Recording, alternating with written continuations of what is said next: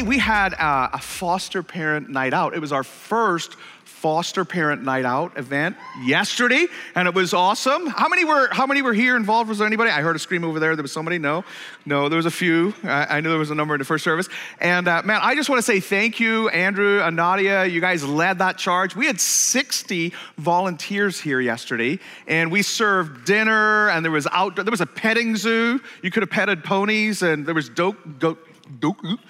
goats on leashes. That's a very Portland thing. There weren't any chickens on leashes, but they were caged. But we had a great time, and I tell you what a blessing. It was so fun to see parents come to drop their kids off. They were all dressed nice, to kind of go out on a little bit of a date, or maybe they were, fooling us and going back to take a nap. Who knows?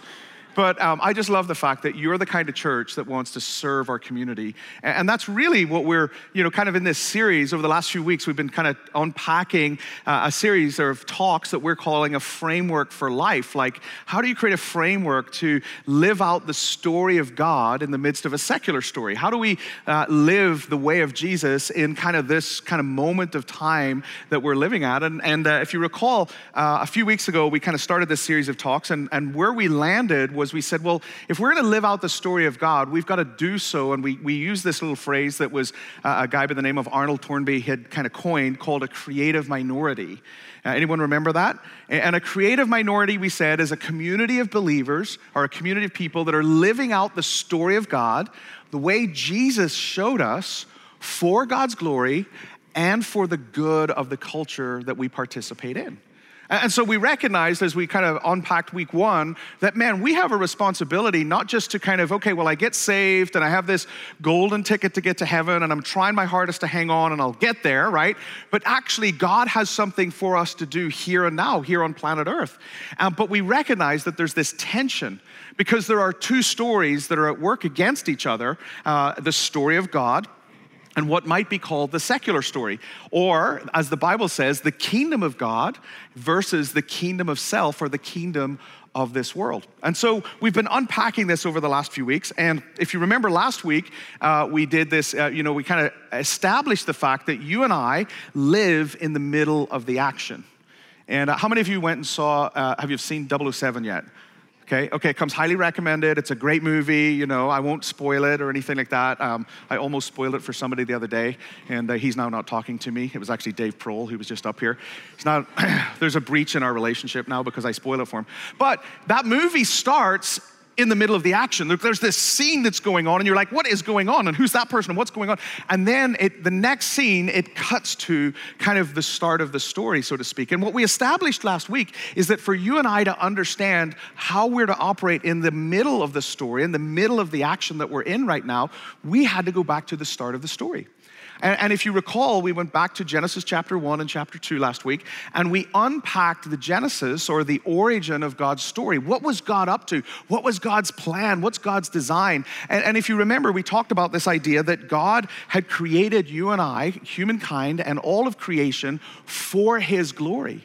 Right? That we're actually created in His image for His glory, but not only are we created in His image for His glory, that we actually have a part to play in the story of God. Remember, God said to Adam and Eve, I want you to oversee, to care for my good creation. And so in this regard, we partner with God to oversee and care for God's creation, the culture in which we live. And so we were unpacking that God created us for His glory, that everything that we need is found in God. If you want to thrive in life, it's actually found in God. And this is the origin of the story of God that we read about in Genesis chapter 1 and chapter 2. Now, we introduced a little word last week, and it's a Hebrew word called shalom. And how many of you have heard the word shalom before? Come on, most of us have heard that, right? It's like a greeting. If you're in Israel or around Jewish culture, shalom, Shabbat shalom, right? It's this idea of peace be with you. It's a greeting that people would extend to one another. But what we started to discover last week is that this word shalom is a word that the Hebrew scholars used to describe what God had created. And it wasn't just that everything was at peace or at rest or, peace be with you, right? It was that everything was as it was meant to be. There's an American theologian by the name of Cornelius Plantinga, and he says this, that shalom is the webbing together of God, humans, and all creation in justice, fulfillment, and delight. And he goes on to say that it inspires joyful wonder as its creator opens the doors for those that he's created to be with him. And so the point of shalom, this little word that the Hebrew scholars used to describe what God created, they were trying to paint a picture for you and I, and for those that would read the story. What they were trying to communicate is that everything is as it's meant to be. Everything is as it's meant to be. In fact, the picture that's oftentimes used to describe what they were trying to describe with the word shalom is this idea of a symphony. Now, how many of you have ever been to a symphony before or heard a symphony, or at least know what I'm talking about when I talk about a symphony, right? And a symphony, right, is you have this orchestra with all of these different instruments, right? You've got the stringed instruments, and some of them are small and some are big, and you've got woodwind and brass and the percussion section. And how many of you know all of the individual parts come together at the perfect time, playing the perfect notes to produce something that's just beautiful? It's harmonious. It's the way it's meant to be. It's this picture of what God created, what God's desire was at the very outset of the story. God created creation to be a symphony where you and I play different parts, unique parts, individual parts, but as we follow the conductor, as we relate to one another, something beautiful gets produced as a result of the harmony. It's the way it's meant to be. Now, how many of you know that your current lived experience doesn't feel much like a symphony? In fact, it feels a little bit more like a middle school band. And you're only laughing because you know it's true, right? I mean, if you're a parent, you have joyfully endured the middle school band years. We have in our house, we had the viola, we've had trombones, and there was a lot of squeaking going on, and that's one thing for there to be squeaks and honks on the trombone, and it's like, la la la la la la la la la la. This is awesome. You're doing such a great job, so beautiful. But there's nothing like when you get a group of middle schoolers together to play together as a band. In fact, it's like, I'll just stick a random note in here, and there's squeaks, and there's honks, and there's scratches, and it just doesn't sound like a symphony, does it? Well, the reality is that that's our current reality, isn't it? That's kind of what we experience as human beings. In fact, it's like the middle school band. You kind of see this middle school teacher, which God bless. If you're a middle school teacher, God bless you. If you're a middle school band teacher, may there be a double portion of blessing upon you, right? You're standing in front of this group of kids and you're trying to get them all to work together, but they're doing what they see to be doing, what's right in their own eyes. I'll just stick a note in here, we'll scratch this, right? It'll be awesome, it'll be great, right? Well, the reality is, in fact, that's a verse out of Judges, which says that humanity does what's right in its own eyes. And so because we do what's right in our own eyes, because we've chosen to live life a certain way, not really the way God designed it, not really the way God ordained it, what we've ended up with is not a symphony, but a middle school band experience. And the question that I want to answer this morning is, well, what is it that's caused the life that we now experience as human beings, every single one of us on planet Earth? We experience something that is much less than what it's supposed to be. It doesn't feel like a symphony. It doesn't feel harmonious. It doesn't feel that things are going the way they're supposed to be going. And the next part in our story, and trying to understand this story of God that we're living out, is to try to answer the question, well, why? Why are we experiencing the middle school band and not the symphony? And the short answer is because you and I are broken. All of humanity is broken. Creation is broken. It's not the way it's meant to be. And the question that I want us to explore this morning is, well, why is it broken? What is it that happened? What is it that took this beautiful symphony, this beautiful picture of everything being as it was meant to be, and turned it into a middle school experience? What is it that turned it into something that it wasn't meant to be? What is it that caused the brokenness? Well, I'm going to just go right for it this morning. It's called sin. It got quiet in here. Nervous laughter. Are we really going to talk about sin this morning? Let's talk about sin, baby. Some of you got that reference. It's okay. But I want to take this morning because sin is why there's brokenness. It's why this beautiful symphony has been turned into a middle school band.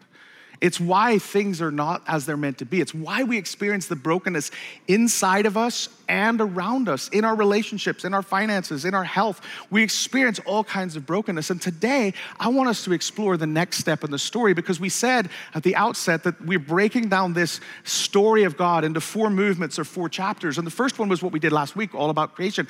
The next one is about the fall, our sin. What is it that happened that caused things to be broken? Now, as a culture, based on the nervous laughter that I heard in the room this morning, we don't like to talk about sin, do we?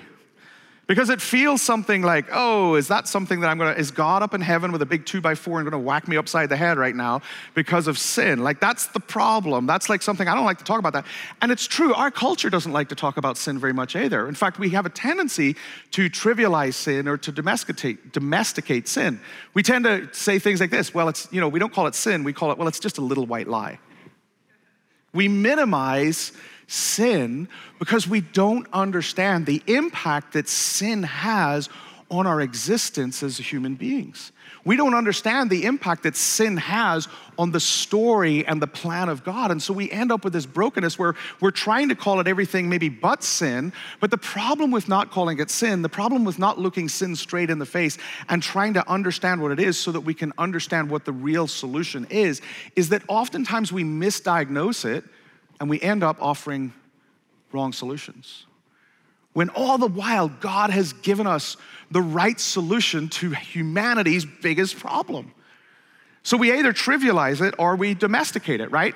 We call things that are not sin, sin, like a sinful dessert. By the way, chocolate cake is the best. Anybody else with me? I mean, it's like a sinful dessert, It's like, it's just like a little indulgence, right? And that's exactly what we do. We don't call it sin. We don't talk about sin. We talk about mistakes or, challenges or addictions or things that are kind of broken in us or kind of, well, that's just a personal opinion or it's a bad choice that I made, right? And so what happens is we're constantly watering down or minimizing what actually is the real problem. And the reason for the brokenness that all of us experience inside our hearts and lives and in the world in which we live. And so we have a responsibility as those who are trying to live out the story of God to look sin straight in the face and to understand what is it that went wrong? What could I learn from this story? And so what I want us to do is I want us to turn over to Genesis chapter 3, recognizing that sin isn't just something that's personal that keeps you from going to heaven, that sin is something that it's infected, it's insidious, it's heinous, it's infected all of humanity, all of creation, and it affects every institution, every relationship, everything, governments, everything that goes on in our world is infected by sin. And so I want us to look at sin today, look at this story that we've been unpacking and try to understand what is it that went wrong. And so if you've got your Bibles, turn over to Genesis chapter 2, and we're gonna run through this as quickly as I can. And is this okay? You good with me? Good on it this morning? Here we go. Genesis chapter 2. So where we left the story last week that God had created all of creation, and at the end of every day, he said, it is. So God creates, he speaks, something gets created, and he says, that's good, right? And then when he creates Adam and Eve, or humankind, what does he say? It is very good. So where we landed last week was that everything is very good. All of this is good. It's perfect. It's the way it's meant to be. And then in verse 15 of chapter 2 of Genesis, this is what he says. He says, the Lord God placed the man in the Garden of Eden to tend it and watch over it. Do you see the responsibility that we have? It's not just that I'm here for me, myself, and I. It's not just that I'm here to have a good time. It's not just that I'm here to make sure I have a relationship with Jesus and I get into heaven. No. God's original story, he had a part for humankind to play. We were to tend to care for culture, to watch over, to play our part, to participate in. And this is what God had designed us for. He said, I want you to partner with me. So, but the Lord warned him, you may freely, and that's a really interesting word. You circle that. We'll come back to that in a minute. You may freely eat of the fruit of every tree in the garden except the tree of the knowledge of good and evil. If you eat its fruit, you will surely die. Skip down to verse 25. Now the man and his wife were both naked, but they felt no shame. So once again, everything is as it's meant to be. God has said, I have created all of this good stuff for my glory, for your good. Have at it. I want you to delight in it and enjoy it. Why? Because I'm the one that's provided it for you. That all of these good gifts that you have, that you see in culture and creation, I created them. They're from me. They're connected to me. And so in that regard, we're glorifying God. We're partnering with him. We're delighting. We're enjoying. And there's just no shame. There's no brokenness. There's nothing gone. They're naked and unashamed. But then go into chapter 3, verse 1, and he says this, then the serpent, who was the shrewdest of the wild animals that the Lord had made, one day he asked the woman, did God really say? Ever felt that? Ever wondered that?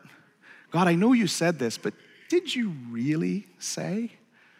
And sometimes what we try and do is we try to get the word of God to bend to culture. Did God really say? Did God really mean that? This is what the enemy's doing right here. Did God really say, you must not eat from the tree or any of the trees in the garden? Now Eve answers him and says, of course we may eat fruit from the trees in the garden, the woman replied. It's only the fruit from the tree in the middle of the garden that we're not allowed to eat. And then she says this, God told us this, you must not eat it or even touch it. If you do, you're gonna die. Verse 4, you won't die, said the serpent. He replied to the woman, God knows that your eyes will be opened, and as soon as you eat it, and you will be like God, knowing good and evil. The woman was convinced. She saw that the tree was beautiful and its fruit looked delicious, and she wanted the wisdom it would give her. So she took some of the fruit and she ate it. Then she gave some to her husband, who was with her. He's watching all of this unfold. He's not saying anything. He's with her. And what does he do? He eats it too. At that moment, their eyes were open and they suddenly felt shame at their nakedness. Now, to the modern mind, this sounds like a little bit like a Bronze Age myth. Wait, let me get this right. There's magic trees with fruit on them, and there's talking serpents and snakes. And if I just eat that apple, then all of a sudden there's kind of a curse over all of creation? Like we're gonna die? Like really? That sounds a little bit far-fetched.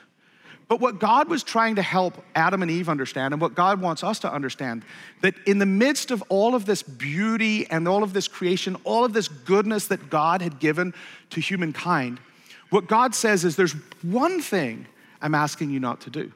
I'm asking you not to eat of the tree of the knowledge of good and evil. Well, why? What's that? Well, the reality is that what's happening here and what's being unpacked here is that one tree represented knowledge apart from God.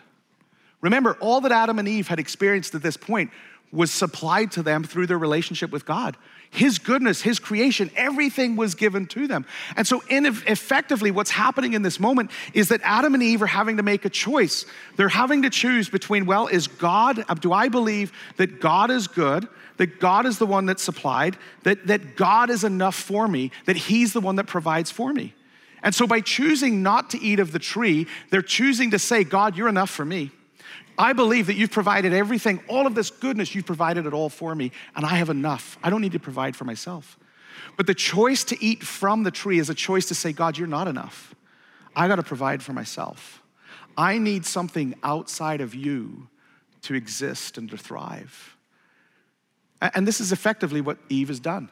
Eve, in this moment, Adam following her, is choosing to say, God, you're not enough. I need to provide for myself.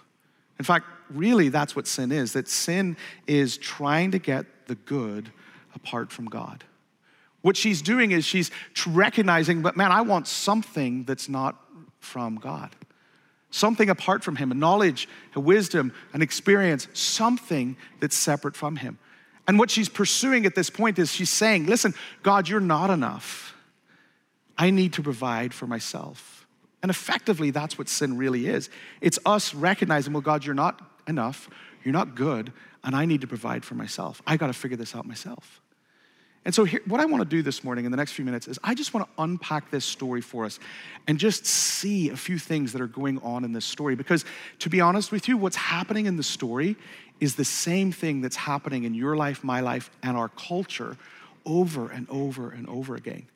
And the first thing I want you to see this morning is that in this story of the serpent tempting Eve and the choice that Adam and Eve make in this moment, the first thing I want you to see is that there's a character assassination of God's goodness going on.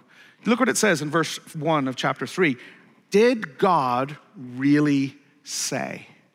Now remember, creation is how God has revealed himself to humankind. And he's telling humankind, everything that you need to thrive in life is found in me and found in your relationship with me and found in my creation. It's all good. It's all as it's meant to be. And what the enemy does is that the enemy comes and causes Eve to begin to question God's character. Now, what's so interesting, because if you look at the account of what God said in chapter 2 and what Eve says in chapter 3, and reporting what God said, there's differences. Look what it says. That God said in chapter 2, remember he said this, you can eat freely of any of the trees except that one tree in the middle of the garden. No, in other words, God's saying, it's all yours. Everything you need is available to you, apart from that one tree. That's apart from me. That's separate from me.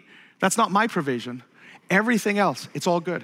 But look what Eve said in chapter 3. She fails to use the same word. She just says this. She says, yeah, but God said we can eat of any tree. No. God says you can freely eat of any tree. And the point that I'm simply wanting to illustrate this morning, and this is what was happening with Eve, and it's what happens in humankind over and over and over again, that we begin to question God's goodness and God's generosity toward us. God said it's freely yours. All of this stuff is yours.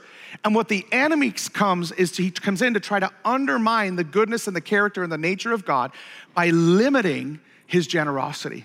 Is God really that good? Could God really be that generous? Next thing, God said, don't eat of the tree. That's all he said. He said, don't eat of the tree. But did you notice what Eve said? She added to the word of God. She says, don't eat of the tree, nor shall you touch it. And the point that I'm simply trying to make here is that the first thing that we see taking place, Satan tries to tempt Eve by questioning God's character. Eve now begins to, in her mind, limit God's not that good. God's not that generous, that all of this would be for me, right? Then the next step is that she starts to add to or add limitations to God. God didn't say, don't touch the tree. God says, don't eat from the tree. She's adding to the word of God. And in effect, she's adding kind of almost like that Satan's trying to get her to believe that God is the cosmic killjoy. Oh, it's all about rules following God. And yes, there are. But the point that I'm simply trying to make is that she begins to limit God's generosity, but she begins to increase his restrictions. God didn't say, don't touch it. God said, just don't eat it.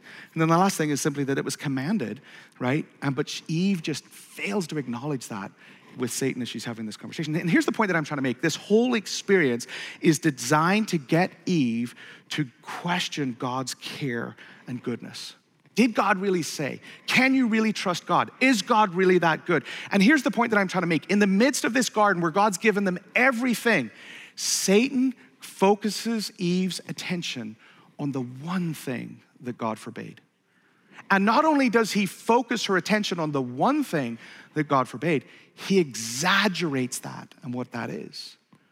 And I need us to see this morning that this is how sin operates in our lives, that sin gets us to begin to believe lies that are not true about God, that we begin to limit God and say, God couldn't be that good.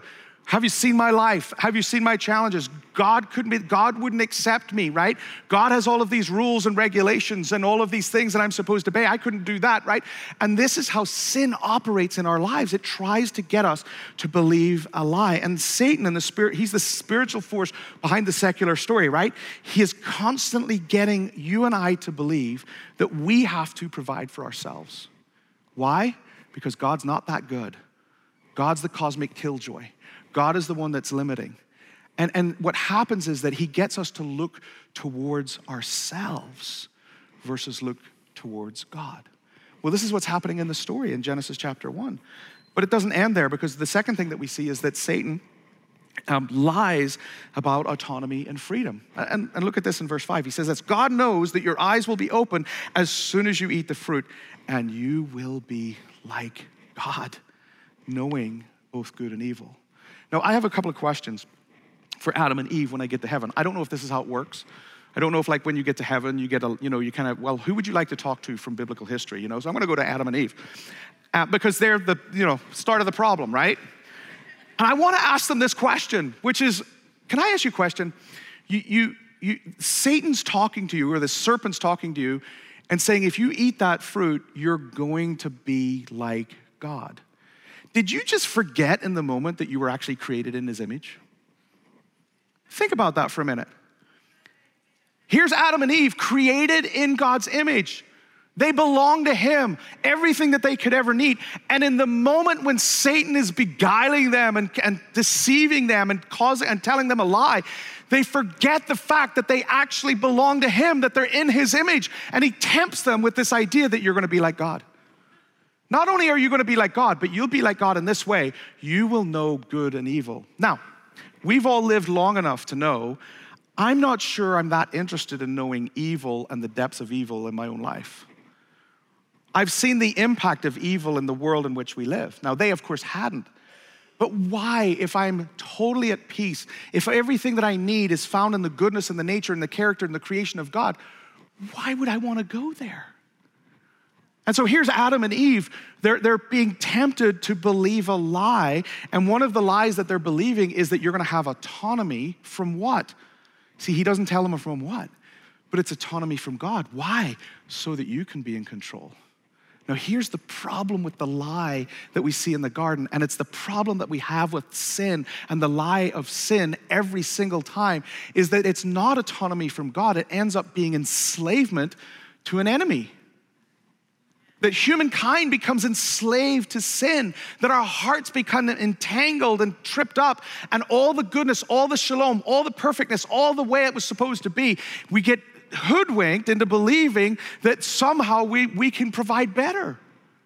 And this is the lie of sin that constantly tempts us to believe that we can have autonomy and we can have control. In fact, Justice Anthony Kennedy, he said this: at the heart of liberty is the right to define one's own concept of existence, of meaning, of the universe, and the mystery of the human life. If that's not the secular story, I don't know what is.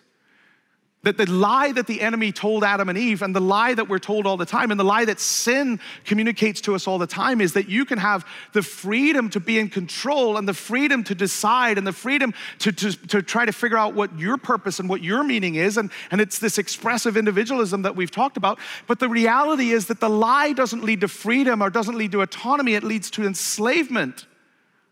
And sin entraps us and actually draws us away from the thing that you and I were actually created for, which is God and his glory, and to partner with him in the world in which we live. And so there's this lie about autonomy and freedom, but we also recognize that there's this lie about the consequences. And this is what sin does to all of us. It minimizes the consequences. It's not going to be that bad. And it maximizes what we think are the benefits. And look what Satan said to the serpent. He said, you won't die. Well, that's the exact now opposite of what God had said. He said, and so the point that I'm simply trying to make is that this slippery slope has now brought Adam and Eve to this place where they're believing not the truth, not who's truly in charge, not who has their best interests in mind. They're actually choosing to believe a lie. And it's a lie that's going to lead to their decay and to their death and to their destruction. But it's not just for them individually, it's for humanity, it's for creation, it's for all of the goodness that God has created. The enemy is coming in to undermine and to cut away at the truth of who's truly in charge. And this is what sin does to us. It minimizes the consequences while maximizing what we think are going to be the benefits of it. And when you start to think about that in your own life, I'm sure there's examples when you thought there was a choice that you had and you thought, well, man, if I just go this way, I think it's going to play out this way. It's going to be awesome. It's going to be amazing, right? And what we end up finding is that sometimes it does in the short term, and in the long term, it ends up hurting us, right? Because sin just has consequences that don't lead to a healthy place. But it doesn't end there. Because what we identify and what we recognize is that sin then, and this story, leads to rebellion. So this idea of listening to or believing a lie that somehow we think is going to lead us to happiness actually leads us to a place of rebellion. And look what it says in verse 6. The woman was convinced. She saw that the tree was beautiful and its fruit was delicious, and she wanted the wisdom that it would give her. Now remember, this is wisdom apart from God. So she took the fruit and she ate it. Then she gave it to her husband who was with her, and he ate it too. And so now the command of God, their lives being centered around God is now inconsequential. It's insubstantial. It doesn't matter, because what matters is that self is at the center. And isn't that the secular story? Isn't that the story of the kingdom of the world, or the kingdom of this self? Is that it's about moving ourselves to the center. It's about we have the ability to provide for ourselves. But what I want you to see from this story is that while Eve listened to the serpent, Adam listened to Eve, and nobody was listening to God. What's so tragic about the story is that it says that Adam was with Eve. He's watching what's taking place here. And at no point does Adam step and go, time out. Eve, stop. This is not what God commanded. This is not going to end well. This is not the goodness that we've gotten the opportunity to participate in. No, what does he do? With his eyes wide open, without hesitation, he willfully steps into that moment and says, I'm making the same choice. God's not enough. I'm going to provide for myself. And the tragedy of that is that all of humanity in Adam and Eve, and what is defined as original sin, is now infected by the heinous, insidious nature of sin.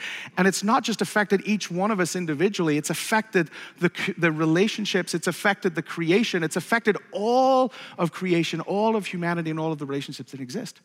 And what we've ended up with is a middle school band. Now, why is sin such a big deal? Why is it such a big deal to God? Why should it be such a big deal to us? And I want to leave you with two quick thoughts. And the first thing is simply this, is because sin creates a world that's less than God's ideal. He designed a symphony, and we are so far short of experiencing what he originally planned and designed. There was an article written in 2019 in the New York Times. And a lady had written an article about how she was seeking to raise her kids without any concept of sin. Choosing what is right in your own eyes. And the problem with that is that our vision, our ability to see a creation, to see something that God had designed is so limited. God has created something beautiful, something that he wants you and I to participate in, something that's centered around him, not centered around us. And as a result of that, we want to orient our lives that direction. It says in Romans chapter 1 that although they claimed to be wise, they became fools and exchanged the glory of the immortal God for images made to look like a mortal human being, and birds and animals and reptiles. John Calvin says it this way, that you're in my heart is an idol-making factory, that we're constantly putting ourselves or other things in the place of God. We're constantly building our life and our existence around something that is less than ideal. It's God who's ideal. It's God who is perfect. It's God who is full of holiness, and he's sacred, and it's God who created us with perfect in his image. It's God who has good in store for every single one of us, but yet we so often choose to live our lives centered on something else. So sin's a big deal because it creates something, a world that is less than God's ideal. But the second thing is this, is that sin's a big deal because it destroys 4 core relationships in our lives. And the first relationship that sin destroys is our relationship with God, right? Remember, this ideal world was centered around fellowship with God. That God designed us to be in relationship with him, to have everything that we needed to thrive in life come from our relationship with him. Remember, God came down in the cool of the evening and he walked with Adam and Eve. And if you trace his presence throughout the Bible, what you recognize is that what's always marked the people of God is God's presence with them. It's why at Christmas we celebrate Emmanuel, God with us, that Jesus came to be with us. And so what happens when we sin is that relationship with God gets broken. You see it in verse 8 of chapter 3 in Genesis. It says this, that they hid from the Lord God among the trees in the garden. There's a broken relationship now, and they know it because things are not as they're meant to be. The second thing that it breaks is this. It breaks us. 4 core relationships that are broken: your relationship with God, but your relationship with yourself. Sin damages us. Somebody said it this way: we're addicted to the sovereign team of self. And the problem is that we're trying to provide for ourselves. We're trying to provide solutions to humanity's biggest problem, which is sin. And we're trying to do it in our own effort and our own ability. And the problem is that sin begins to work in our hearts and it begins to decay and destroy us. The Romans tells it this way, that the wages, the payday for a life that just continues to sin is death. And ultimately separation from God. There's decay. There's not one of us in this room that's living the Benjamin Button experience where we're all getting younger. We're all growing older because sin is at work in our hearts, in our lives, in humanity and creation. And we see that, once again, in verse 7, it says, at the moment that their eyes were opened, they suddenly felt shame at their nakedness. Everything was perfect. There was no shame. But because of sin, there's now shame. Fossum and Mason say this, that while guilt is a painful feeling of regret and a responsibility for one's actions, shame is a painful feeling about oneself as a person. And so it's not just that I have done something that's offended somebody, it's that I as a person now, I'm actually broken. And this is why Adam and Eve dealt with shame. It's why every one of us, if we'll allow ourselves to go there, we recognize that, man, ongoing sin just causes us to start feeling shameful. It breaks down the image of God in you. It's sin trying to destroy who God created you originally to be. And it's less than his ideal. But not only does sin break your relationship with God, it breaks your relationship with yourself, it also breaks your relationship with one another. Look what it says in 1 John 1:7. But if we walk in the light as he is in the light, we have fellowship with one another. Now, isn't that really interesting?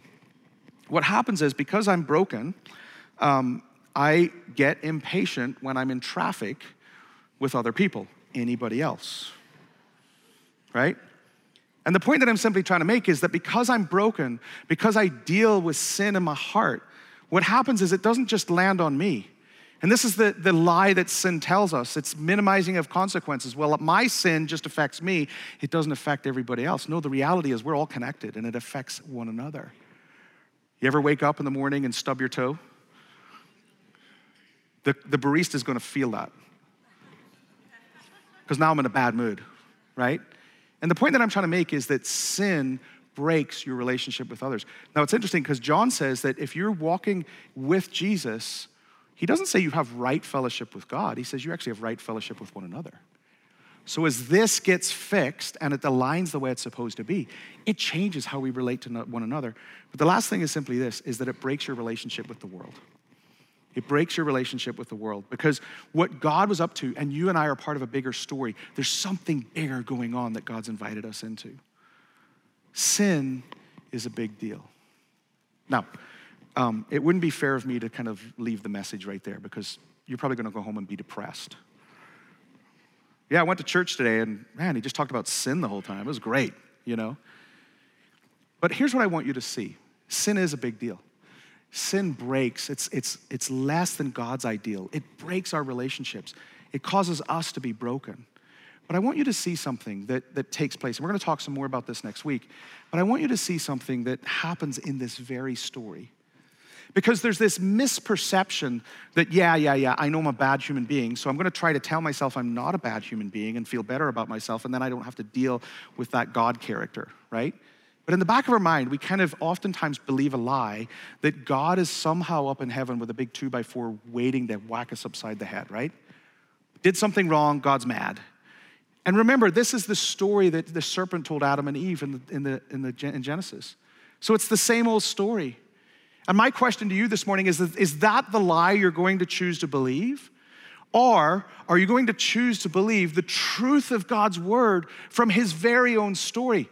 And here's what I want you to see this morning, just as the band comes back to the stage, which is cue that I'm actually landing the plane, so it's okay. But here's God's response in this story. I want you to see something. God, number one, pursues Adam and Eve. And the reality is that what was true of Adam and Eve is true for you and I today, that God is still pursuing you. What had happened was that Adam and Eve sinned, they hide, they're ashamed, they're kind of trying to hide themselves from God. But God doesn't show up with a big 2x4 looking to whack on somebody. God shows up and says, hey, Adam, hey, Eve, where are you guys? Now, how many of you know God already knows the answer? For goodness sake, he's God. But how many of you know God is giving Adam and Eve the opportunity to respond?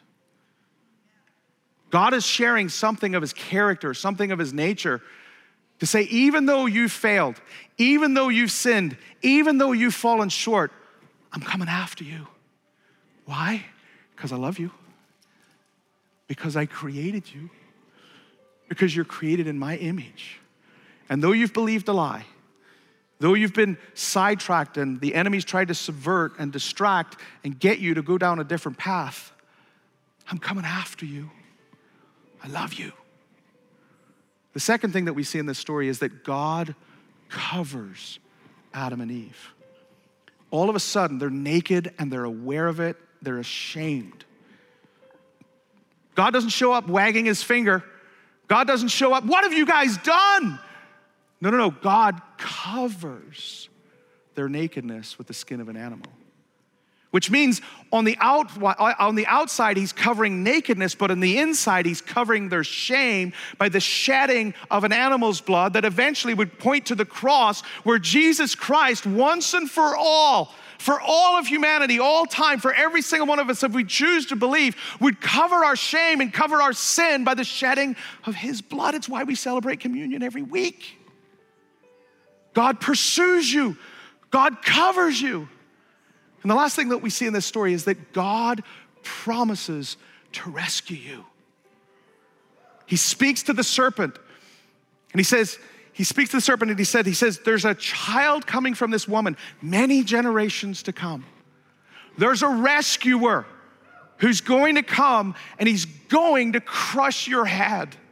Now you'll bruise his heel, but once and for all, this will be dealt with.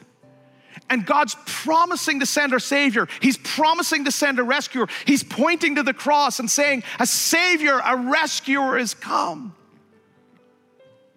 And what we need to hear this morning, while we recognize that sin is a big deal, while we recognize the insidious, heinous nature of sin that creates decay in creation, creates destruction in our own heart, that damages us, damages our relationship with God, with ourselves, with one another, in the world in which we live, there's a Savior, there's a rescuer who comes to protect you, to pursue you, to cover you. He's fulfilled his promise on the cross for you.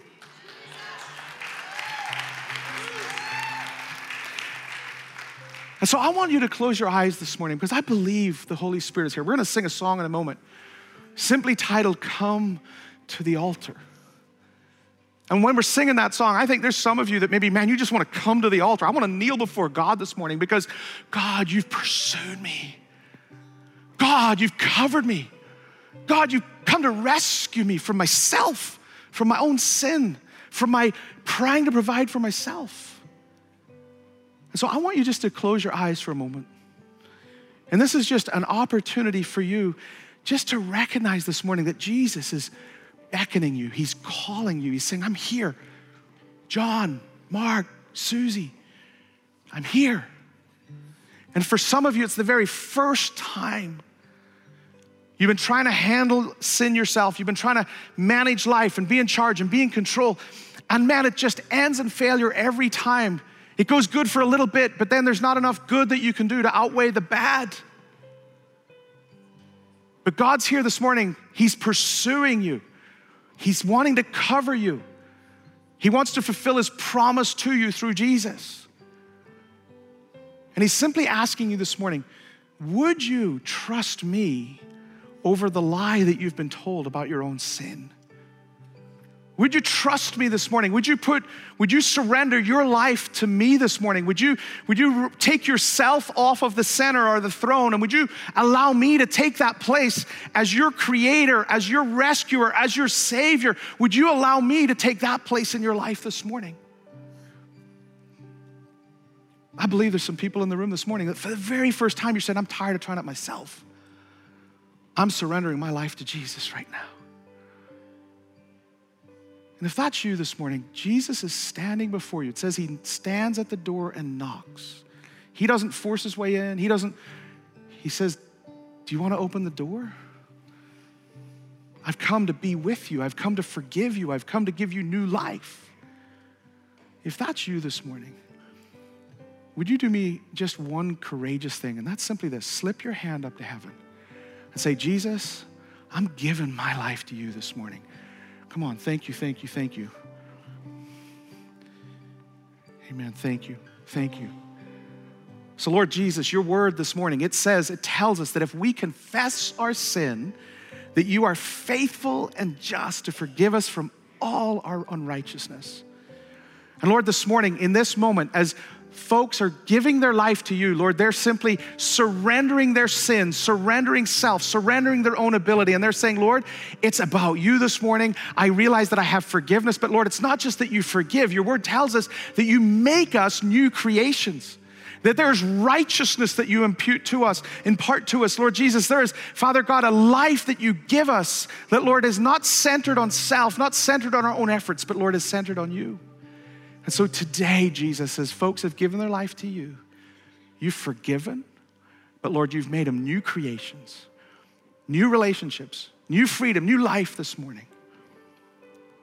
Now, just in this atmosphere, I know that all of us wrestle with sin. And even as I'm talking about it this morning, there's some things that the Holy Spirit's just areas of your life that are maybe not yet fully surrendered to Jesus. You've given your life to Jesus. You know he's Lord and Savior. But man, there's some things that you're wrestling and struggling with.